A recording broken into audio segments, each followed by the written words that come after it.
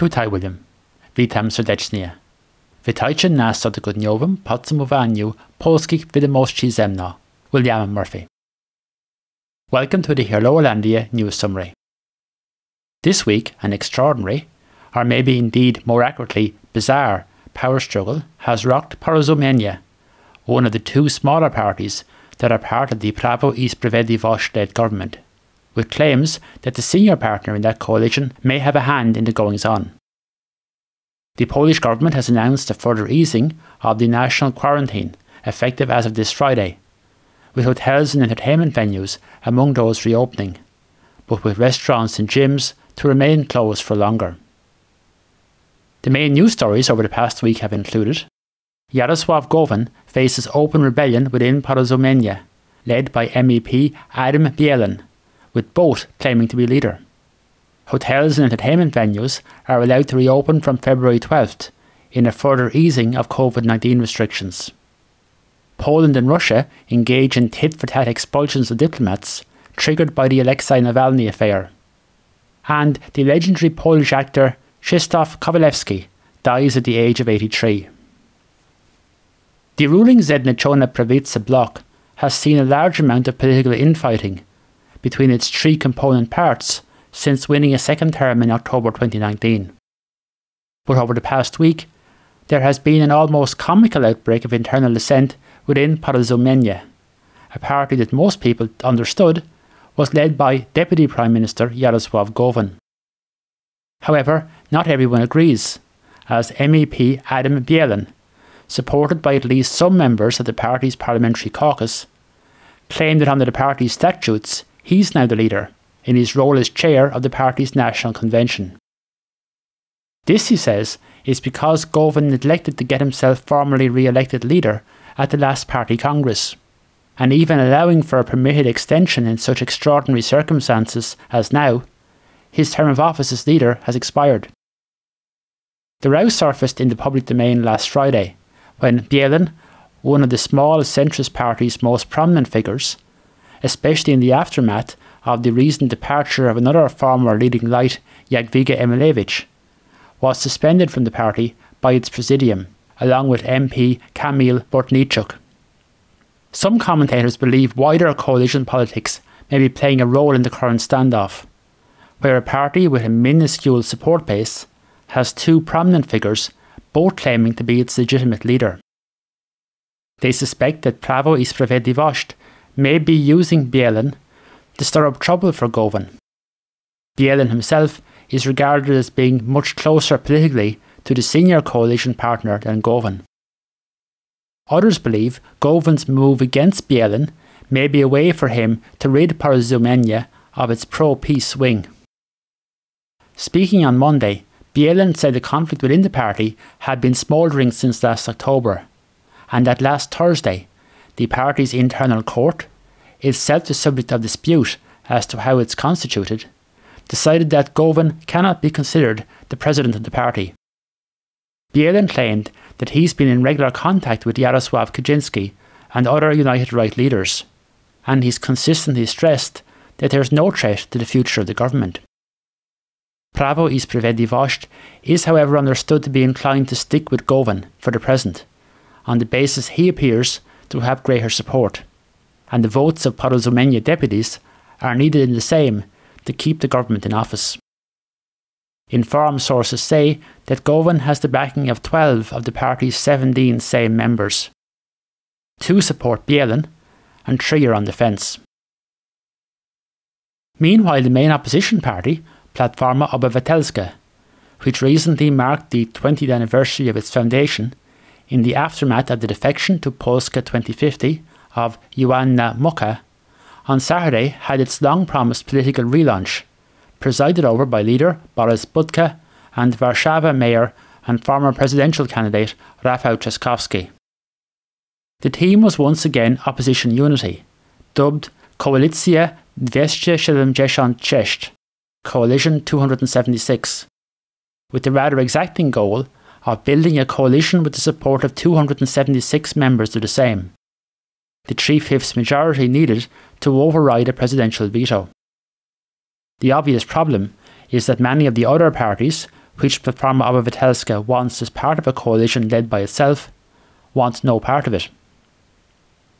Last Friday, Prime Minister Mateusz Morawiecki announced a further easing of the restrictions on economic and social life in Poland as of February 12th. The new announcement came following an earlier relaxation involving the opening of shopping malls, museums and art galleries on Monday of last week. This time, hotels, outdoor sporting facilities such as ski slopes and entertainment venues including cinemas have been allowed to reopen, but restaurants and gyms will have to wait longer.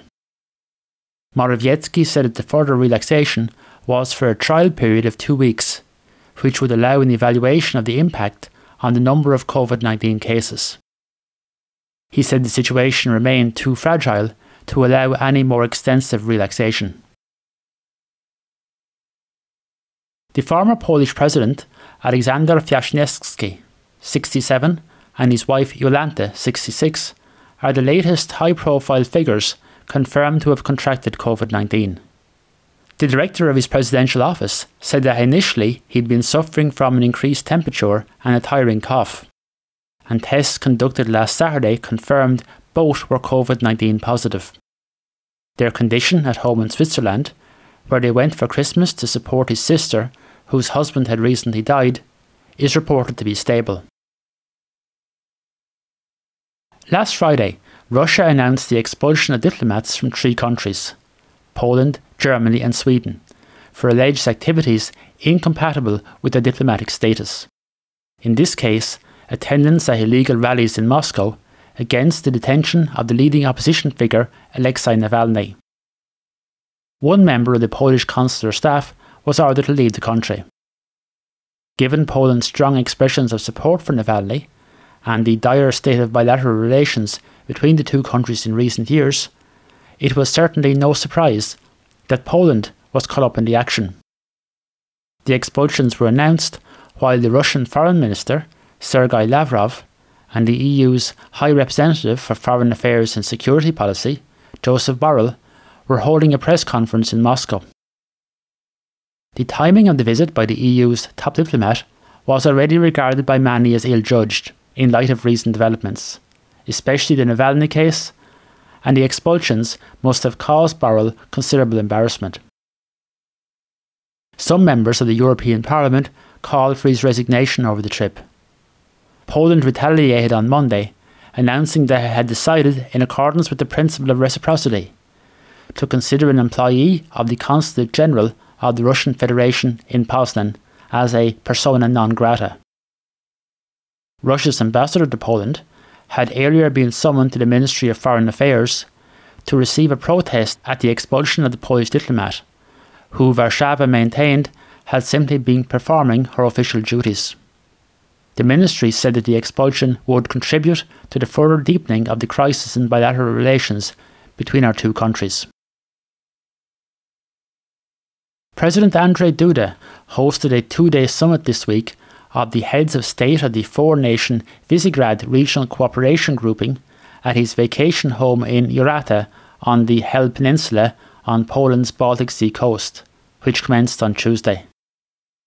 The in-person meeting marked the 30th anniversary of the foundation of the bloc comprising Poland, the Czech Republic, Hungary and Slovakia.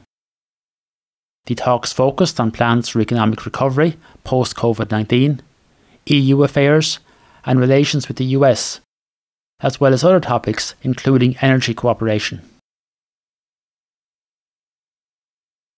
More new economic data has been published by the Główny Urząd Statystyczny, GUS, our Central Statistical Office.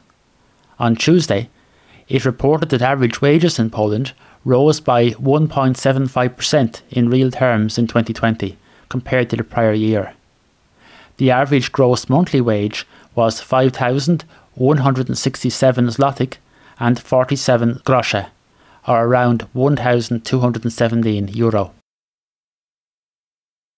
One of Poland's best known and most popular actors, Krzysztof Kowalewski, died in Warsaw last Saturday at the age of 83. Kowalewski had been the recipient of many honours for his work, including the Knight's Cross of the Order of Polonia Restituta. He starred in over 120 films and television series, including the cult comedies Nie ma róży bez ognia, Mis, and Brunet Wieczoron Porą, as well as radio and theatre plays. And finally, if we thought the weather in Ireland has been bad over the past week, we're not alone. Poland has been experiencing a deep freeze of its own, with forecasters predicting that often double-digit sub-zero temperatures at night will continue for at least another week. Monday saw particularly heavy snowfalls, including in Warszawa, disrupting public transport and slowing traffic on major arteries into the capital. Tushishko na ten tydzień.